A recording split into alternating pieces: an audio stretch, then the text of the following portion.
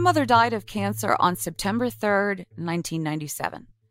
She was 46 years old. I was 12. It was 3 days into my 7th grade school year. It sucked. It still sucks. There's no getting around that.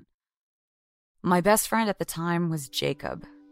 That school year, he would call me every day after school just to chat, or we'd quiz each other on French or history or biology for upcoming tests, or he'd try out new comedy routines just to get me laughing.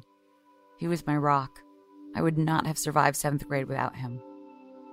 Sometime in late October or early November, Jacob's family invited me and my dad over for dinner. While Jacob's mom was finishing up cooking, I was hanging out with Jacob's room with him and his younger sister Lily.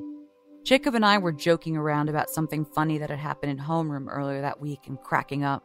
At some point, Jacob went to the bathroom, and then Lily turned to me and said, "So, what, are you just, over it now?" "Over my mom? Well, no, it's only been 2 months. It's really sad. I miss her." "Why are you asking?"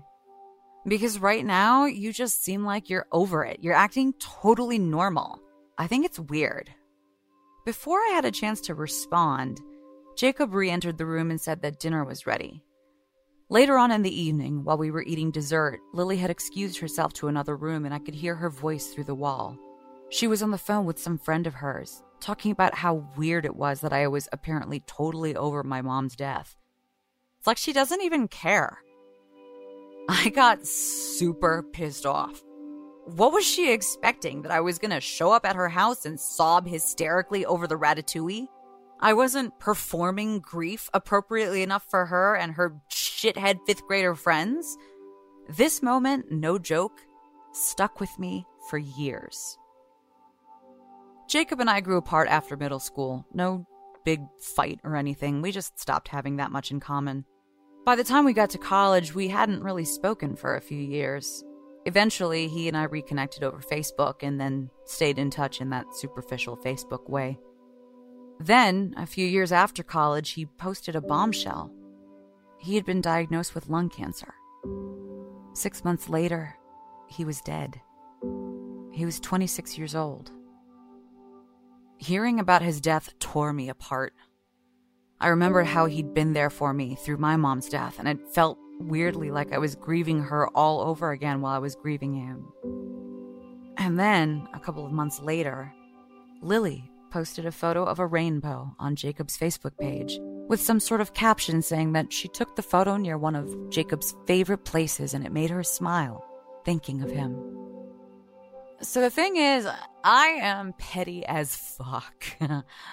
And so I see this thing Lily had posted, and it reminded me of how much she had pissed me off that night. And so I drafted a message to her on Facebook. "Hey, Lily, so are you, over it? Because it totally seems like you're over it with the rainbow stuff, and that's weird. Don't you even care that your brother is dead?" My roommate at the time literally had to pull me away from my laptop to keep me from hitting send. "It's not nice. It's not nice. It's not nice, Reeya. Don't do it. Don't be that person," he said. So, okay, I didn't send it. But I really, really wanted to. 10 more years have gone by since Jacob died. Now I'm 36.